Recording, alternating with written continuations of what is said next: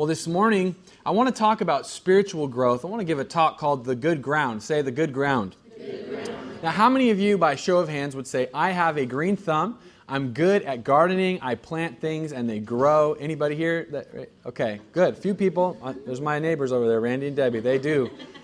And, okay, so how many of you would say, I don't have a green thumb, I have some other color, but whatever color it is, things die when I work on them in soil or planting or anything like that.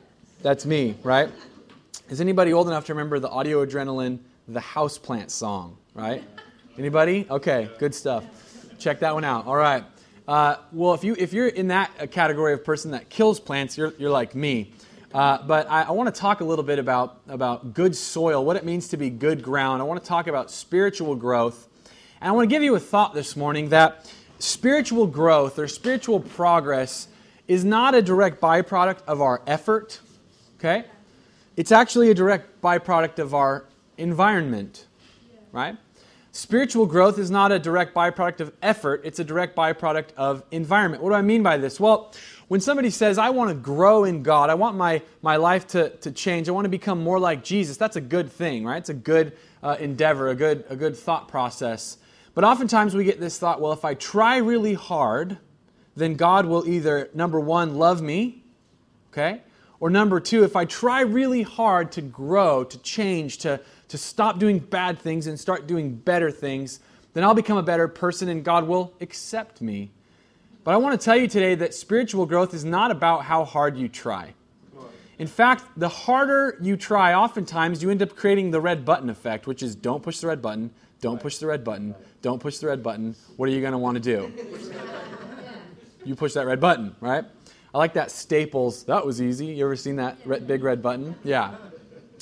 And so a lot of times we think about growing or changing or I want to become a better person. How many of you say, I want to be more like Jesus? We do. We want to be more like Jesus because Jesus is the best. Jesus loved people. Jesus was not judgmental. He broke down barriers racially and he broke down barriers economically and he broke down all kinds of barriers between people and invited people into God's kingdom, invited people into relationship with God. I want to be more like Jesus. And we think sometimes, well, if I try harder, then I'll grow. But that's not the case.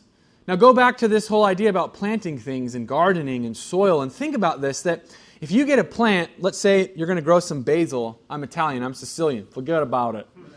So basil is like lettuce to me, it's just the salad, basil, But if I have a basil plant and I plant it in a pot and I want it to grow, you know what I don't do? I don't go, you can do it. You could do it. Try harder. I'm going to coach you like, you got this. Go, basil, go, go, go, go. Just try. That's not how it works, is it? What do I do if I want to see growth? I affect the environment. The environment. And much the same in our lives when we want to see growth take place and change take place, the effort is not the key thing. Doesn't mean we don't try, doesn't mean we don't give an effort. We do at times and in different ways. But it's the environment that creates the atmosphere of growth that happens. And my dad is a gardener, and I don't know how successful he is. His garden isn't looking so great right now this year, but through the years he's done a good job. And my dad always had all kinds of plants. And one of the things that my dad really delighted in doing was pirating plants. Okay? Now, if you've never heard about this is the process. This is what would take place. My dad, we'd be driving along, perhaps after soccer practice or coming from church or something. All of a sudden, all of us in the vehicle who are having a nice leisurely drive would immediately be arrested in momentum and throwing our heads forward because he'd jam on the brakes, leap out of the car, run off to someone's yard or a business, and he would surreptitiously and secretively cut a clipping of whatever plant it was and gleefully hop back in the car and giggle like a schoolboy and then illegally drive on however he wanted to. And he would take this cutting, a pirated plant, right? He stole it. He said, that won't hurt their plant. They'll be fine. It'll grow back. And he would take this cutting and he would plant it in soil and he would create an environment in which this basically dead limb that he's now cut off of another healthy plant, he would create an environment in which that plant would begin to grow. And that is pretty much how my dad got all the plants that he owns. They started calling him Blackbeard, around town, Blackbeard the gardener, because he's a pirate, right? He would take these cuttings, but it was interesting because why did it work? It worked because he understood if I can take this small cutting, this small piece of a plant, and I can put it in an environment that is conducive to growth, it will grow. It will begin to create roots. And much the same in our lives. Maybe you're here and you're going, I'm just dead. I feel like the way my life is gone, I'm just sort of cut off. I don't have relationships. I'm empty on the inside. Well, you're in the right place. Because I believe that if you can get in the right environment, that God can do amazing things in your life. And in the right environment, you can begin to sprout. You can begin to have roots. There can begin to not just be roots and leaves, but then also fruit in your life. You can begin to experience the kind of life that God created you for, and you can begin to become the kind of person that God created you to be. So it works because of environment. And Jesus told this story. It's a famous story. And I want to kind of set the scene here. He goes out and he begins to teach this crowd of people, and Jesus was always teaching crowds of people. They wanted to hear what he had to say, and they were pressing in on him, and actually he had to get into a boat. And so he's out on a boat, on a lake, kind of off from the shore, and he begins to tell people this story. He says, listen, a farmer went out to plant some seed. Now remember, this is 2,000 years ago. It's an agricultural society. So everybody understands planting seed and farming and all these kind of things. And we get this in our Willamette Valley. We understand about agriculture and the planting of seeds. And he says as he scattered it across his field, some of the seed fell on a footpath or the wayside, the road. And the birds came and ate it. Other seed fell on shallow soil with underlying rock. The seed sprouted quickly because the soil was shallow, but the plant soon wilted under the hot sun, and since it didn't have deep roots, it died. And he goes on, other seed fell among thorns that grew up and choked out the tender plant, so they produced no grain. Still other seeds fell on fertile soil, and they sprouted, grew, and produced a crop that was 30, 60, and even 100 times as much as been planted. Now, Jesus is drawing our minds and drawing his listeners to their attention to the reality that when you plant seed or when seed goes in, you don't expect just a return on one seed for one piece of fruit or one seed for one plant. That seed goes in and it produces 30 or 60 or 100 times what's been planted, right? Every farmer wants to see multiplication in the seed that goes in. Now, remember that. Keep that in mind. Jesus says a couple things to his disciples. They ask him in this passage of Scripture, why do you talk in parables? But then he says, let me explain it to you. I want to explain this parable, this story. I want to give you the meaning behind it. He says, the farmer plants seed by taking God's word to others. So Jesus says the seed is not plant seed, it's God's word. It's God's working in people's lives. It's the moving of God. He says the seed that fell on the footpath represents those who hear the message only to have Satan come at once and take it away. I don't know if you've ever felt in your life that maybe something good was about to happen and all of a sudden things go south. You have an enemy. An adversary, someone whose mission in life is to steal from you, to kill you, ultimately to destroy you and all those around you. It's Satan, right? Now, we don't live in fear of Satan because we give our lives to Christ and we have victory in Jesus. Can I get an amen? Amen. But it's important to understand that we have an adversary and Satan comes and takes it away. Jesus goes on, the seed, God's word that falls on the rocky soil, it represents those who hear the message. They hear God, they feel God, they experience God, what He wants to do, and immediately receive it with joy. Yes, I heard God. He did something in my life. Some of you today are going to hear this word. God's seed is going to be planted in your heart, and it's going to actually create some excitement, some joy. Yes. But since they don't have deep roots, they don't last long. They fall away as soon as they have problems or are persecuted for believing God's word. Jesus goes on, the seed that fell among the thorns represents others who hear God's word, but all too quickly the message is crowded out by the worries of this life. Anybody experience the worries of this life? How am I going to pay rent? How am I going to pay child support? How am I going to get to church or get to school? Whatever the worries of this life, my family, my kids. Jesus goes on, the lure of wealth, the desire for more. You know, our society is possessed by possessions. Our society is obsessed with the pursuit of more. I get a promotion, I need to get another promotion. I get more money, I need more money. I got a big house, I need a bigger house, right? More and more. It's the lure of wealth. And the word lure is also used as a fishing term. Why? Because it catches the fish. So beware when something is alluring or a lure, because what's it doing? It's hooking you for another purpose than what you thought you were getting. The lure of wealth and the desire for other things. Just your heart is in other places, Jesus says. So no fruit is produced. And he goes on, and the seed that fell on good soil. Say good soil. Good ground.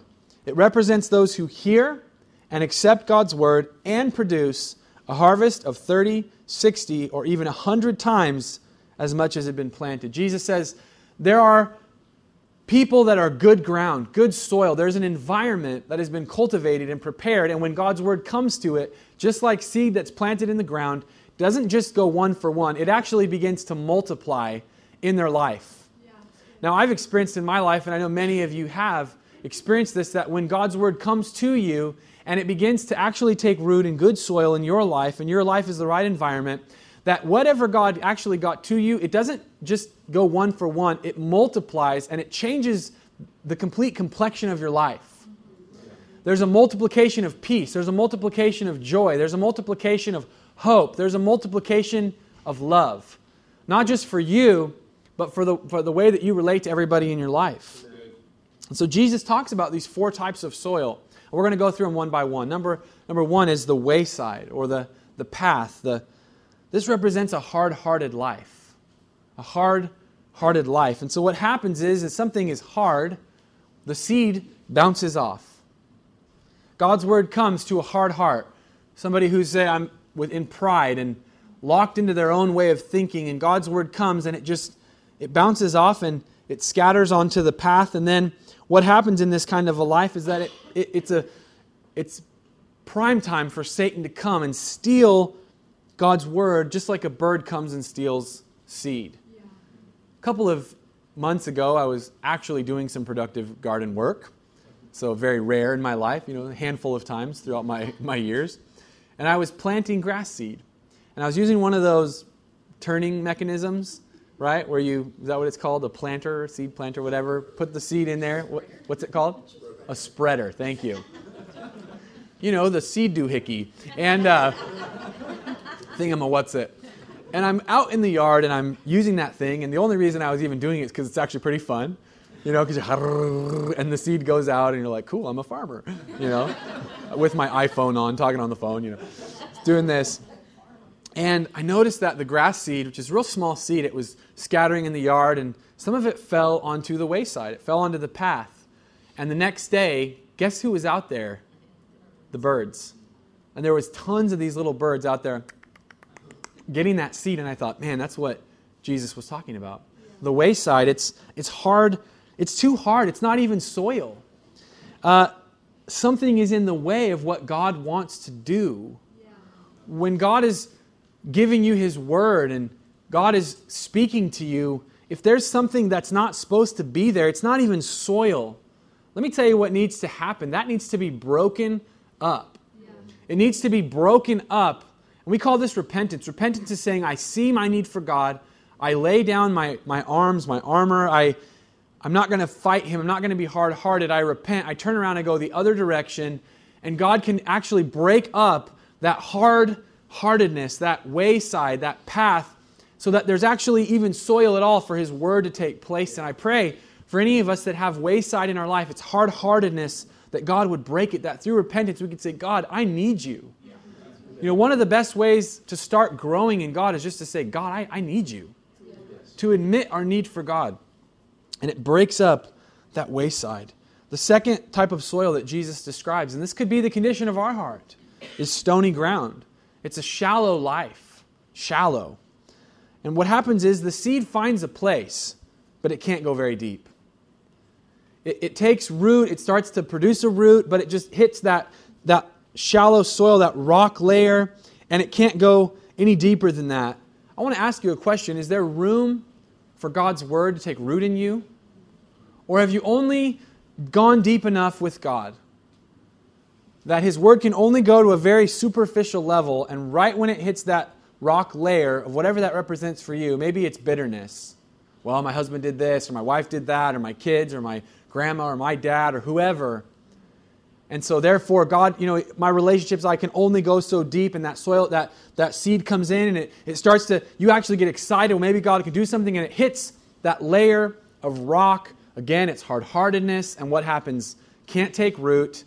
And then when the hot sun comes, when persecution or troubles come, when life comes and gives you lemonades, right? Or gives you lemons.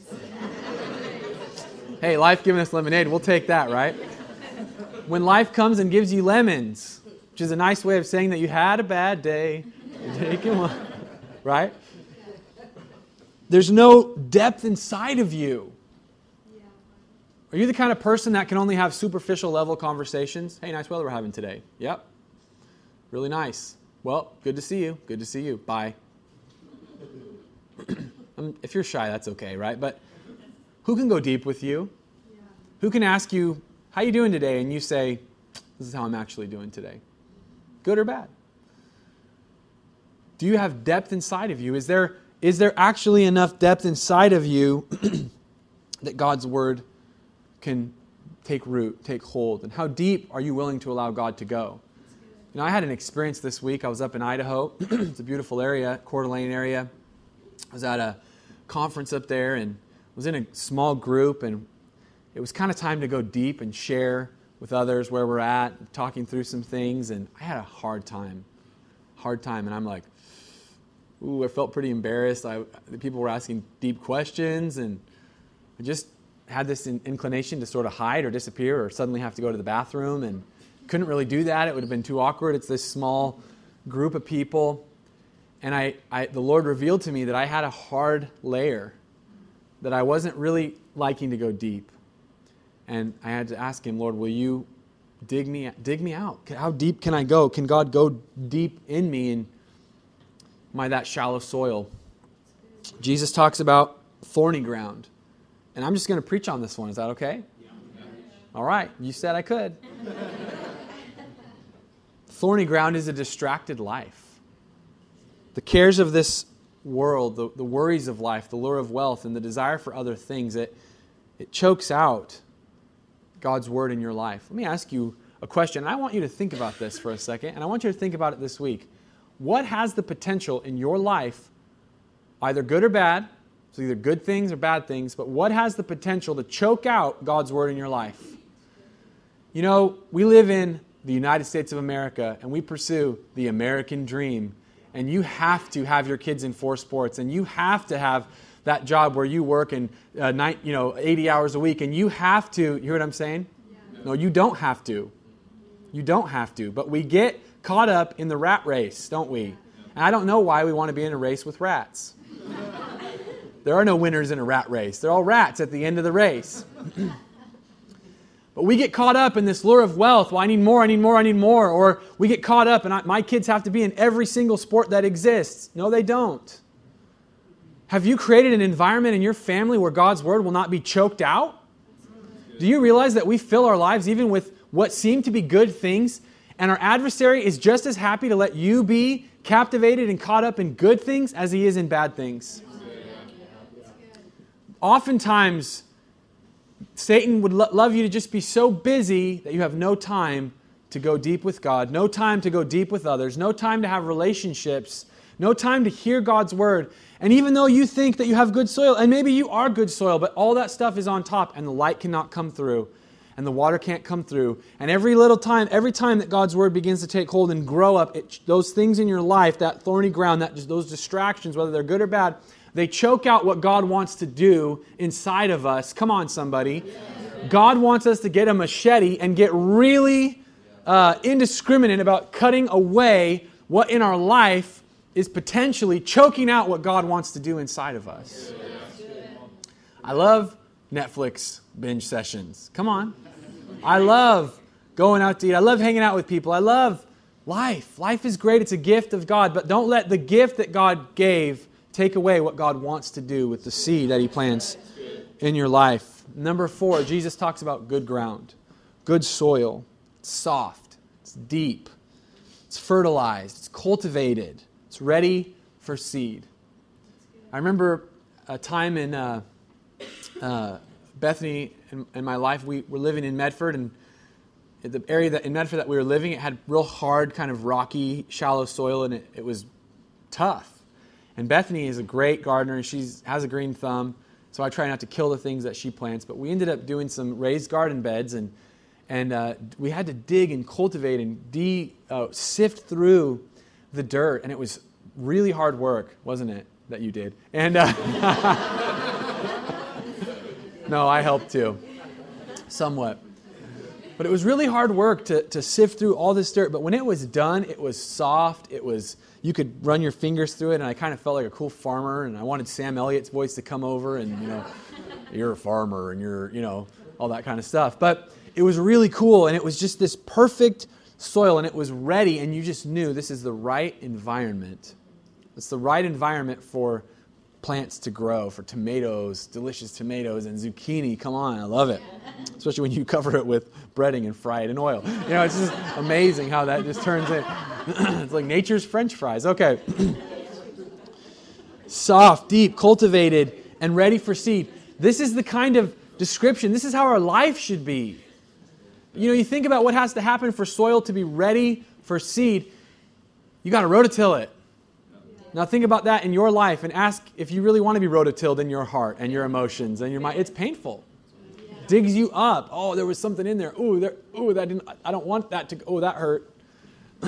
We want to dig it in, dig it out, get it ready. That's the kind of ground that God wants us to be, that His seed can be planted. And now listen, what Jesus told us in this story and explained it to us and with His disciples and told us what it means.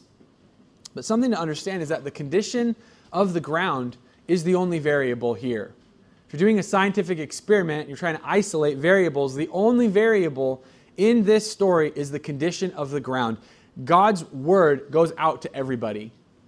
When I was using that spreader and I'm shooting it, I'm trying to aim and get seed in certain spots, but some of it went on wayside, some of it went on shallow ground, some of it went in the street, some of it went where it needed to be, some of it went into the other parts of the grass. When God's planting His word and it's going out, it's fairly indiscriminate, right? And God doesn't give second-class seed to some people. Some people think, oh, well, I wasn't really given a fair shake. Maybe not in your life, but God's word that comes to you is just as good as what went to anybody else. If you're sitting here today, you're getting God's word. It's being sown into your life. And the only thing, say the only thing. The only thing that's different is the condition of our heart, the condition of the ground. And therefore, we have to look and say, what is the environment and what kind of a harvest would my ground, would my heart produce? Because sometimes we want to blame it on other people. Oh, well, it's this person and what they said to me and that's why I'm not growing. No, it's the condition of your heart. Maybe they were throwing rocks in your dirt. You can dig them out. You hear what I'm saying? Maybe somebody forgot to deliver the fertilizer that you needed. You can go to the store and pick it up. I am responsible for the ground in my life. It's not how hard I try, it's the environment I create. It's not the effort, it's the environment. But I'm responsible for the environment in my life. So let's get practical here and look at a couple things. The environment of growth. What makes good soil? Well, Jesus described it as people that hear the word, accept it, and produce fruit. People that hear the word, the good ground is those that hear the word, accept it, and produce fruit or produce a harvest. I'm going to read it one more time. Hear the word, accept the word, and produce fruit from that seed, from the word that was planted. Number one, I need to be in an environment where I can hear God's word. I'm going to preach again. Is that okay? All right. I need to be in an environment where I can hear God's word. Listen, we are too distracted. We give too low of a priority in our culture to the things of God. You go, well, my kids are in school 8 hours a day. We have dinner together. We watch some Netflix, homework, go to bed, and we go to church once a month. Which means that your kids get hours and hours and days and hours of science and geology and geography and a bunch of other stupid stuff they get at school. And 1 hour, right? Figuring out what bathroom you're supposed to use now and all this kind of stuff. Hello, this is the culture we live in, correct? And we go, well, it's Sunday morning and really just be nice to sleep in. Where are we supposed to get God's word?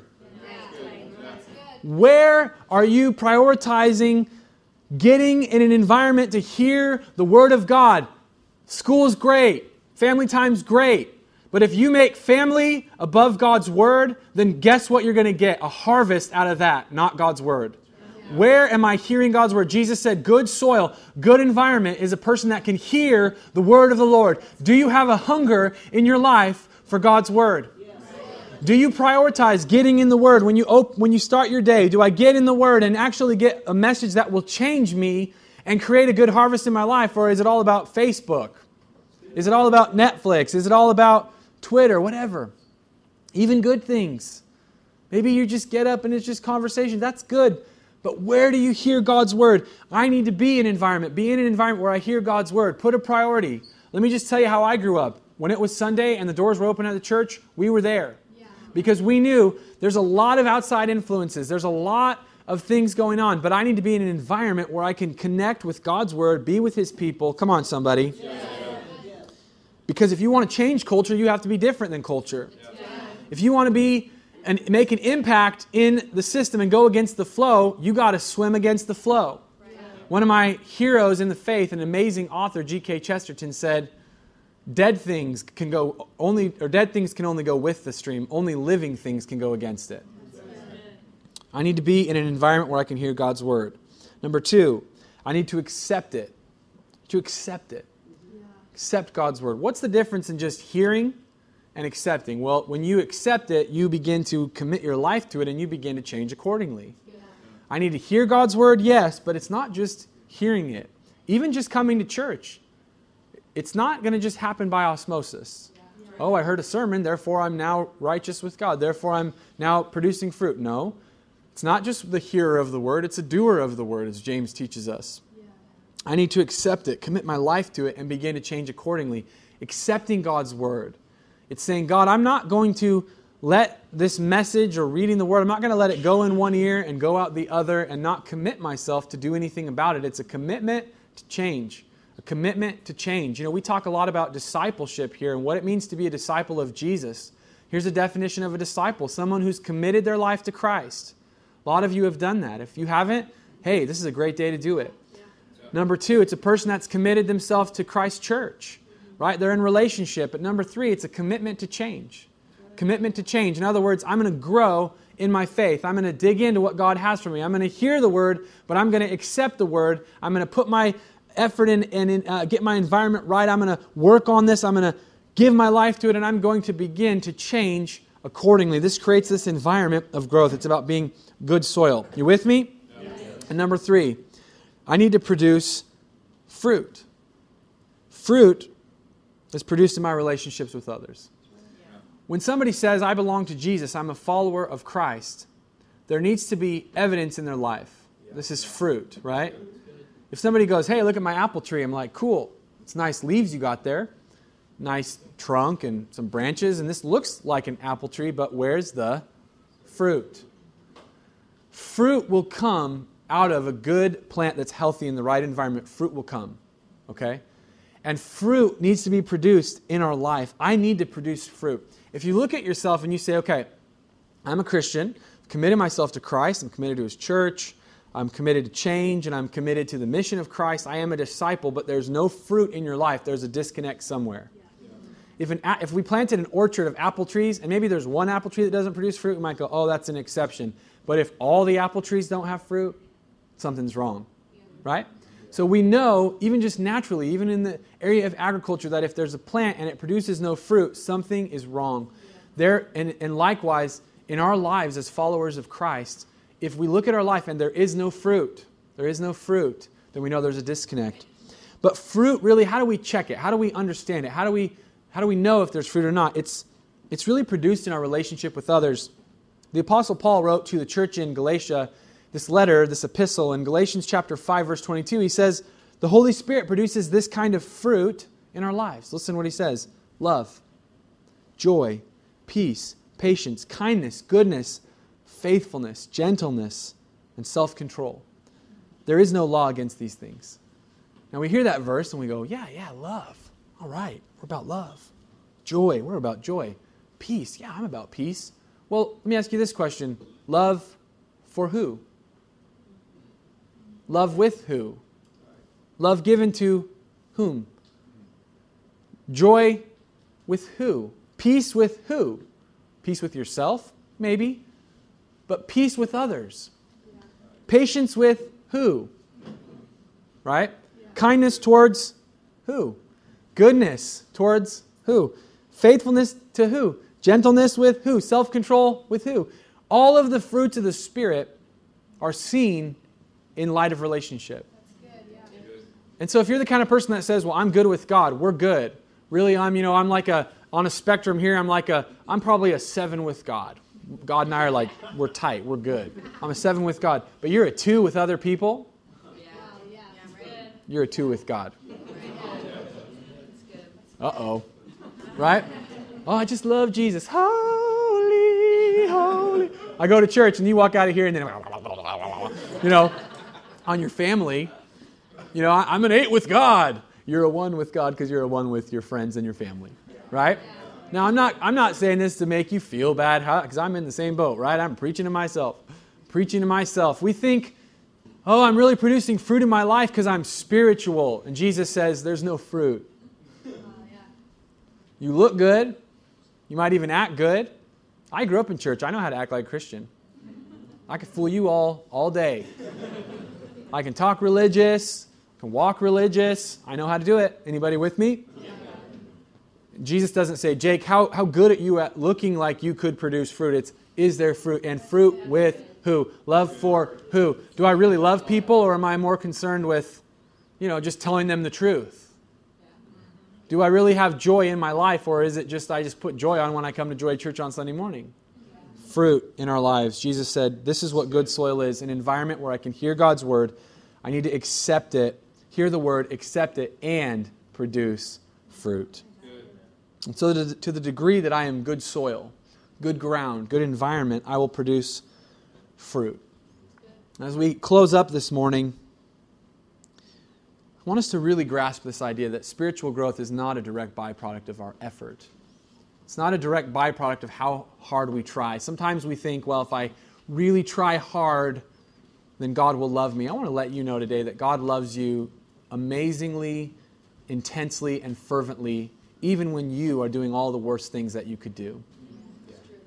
The book of Romans tells us that even when we were enemies of God, we were at enmity with God, we were defiant and not wanting God, that He sent Jesus to die for our sins and to pay the price and to bring us back into relationship. I want to let you know that God loves you so very much, and that Christianity is not about I keep all the rules and then I'm good with God. It's about coming into a relationship with Jesus Christ and trusting Him 100% with your life.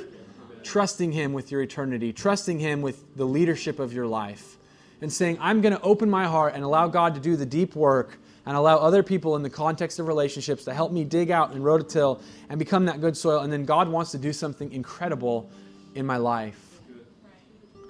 It's not a direct byproduct of effort. It's a direct byproduct of environment. Are you the right kind of soil? When God's Word comes to you on a day like today or throughout the week or wherever you are, when God's Word comes, will it produce a harvest or will it die? Will it go down a little bit, but you're too shallow and you haven't gone deep with God and you haven't given Him room in your life and it just doesn't take root? Is it falling on the wayside? Are you hard-hearted? Are you defiant against God? I don't need Him. I can do it myself. You need to come to a recognition of humility. The Bible says that God gives grace to the humble, but He resists the proud. Hard-heartedness creates an atmosphere of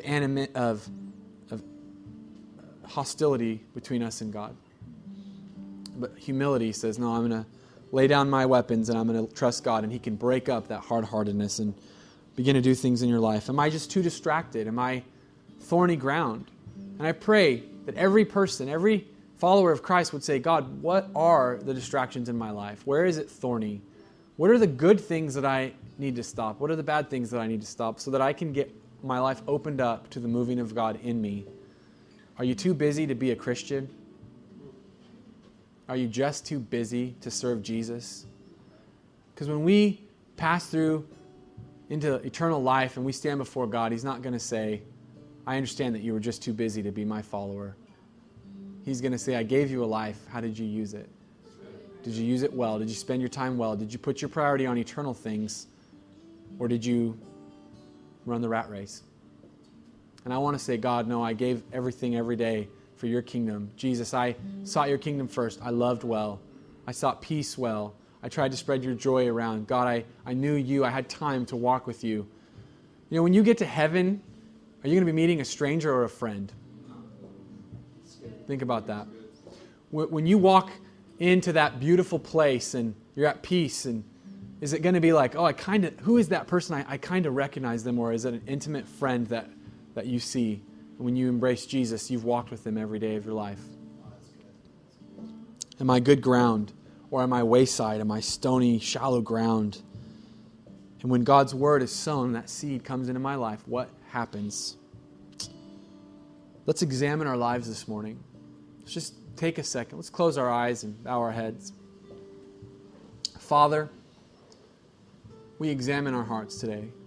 I pray, Lord, that with no condemnation and no judgment, you would reveal to us, Lord, as you lovingly do, you'd guide us to the reality of where we are. We're not better than we are. We're not less than we are. We're not insecure. But in security, we know you can reveal to us the real condition of our heart. And Lord, it's not like we're just one, probably a mix of a lot of different things. But God, help us to see where there's wayside and something that doesn't need to be in our life. And seed can't even get through. It just bounces off and the enemy comes and takes it. Or God, areas where we're shallow. But maybe we need to open up a depth of relationship with another person or a depth of relationship with you. That God, you can do something deep in our lives. Lord, reveal to us the distractions, the thorny ground, the cares of this life. It's so easy to get distracted, Lord. We oftentimes live so connected to this life and we neglect to think about the life that comes all of eternity. Help us to get our minds on eternity. Get our thoughts on you, your kingdom, your purposes. Help us, Lord, to have that spiritual machete ready to go every day. To cut back and say, no, am I going to have time to be a real follower of Jesus Christ? Or am I going to be a cultural Christian? Lord, is there space in me to really know you? When I die, am I going to be meeting a stranger or a friend? Help us, Lord, to cut away whatever would be there in that place and help us to be that good ground, that good soil. God, let your Spirit come and cultivate the deep places of our heart.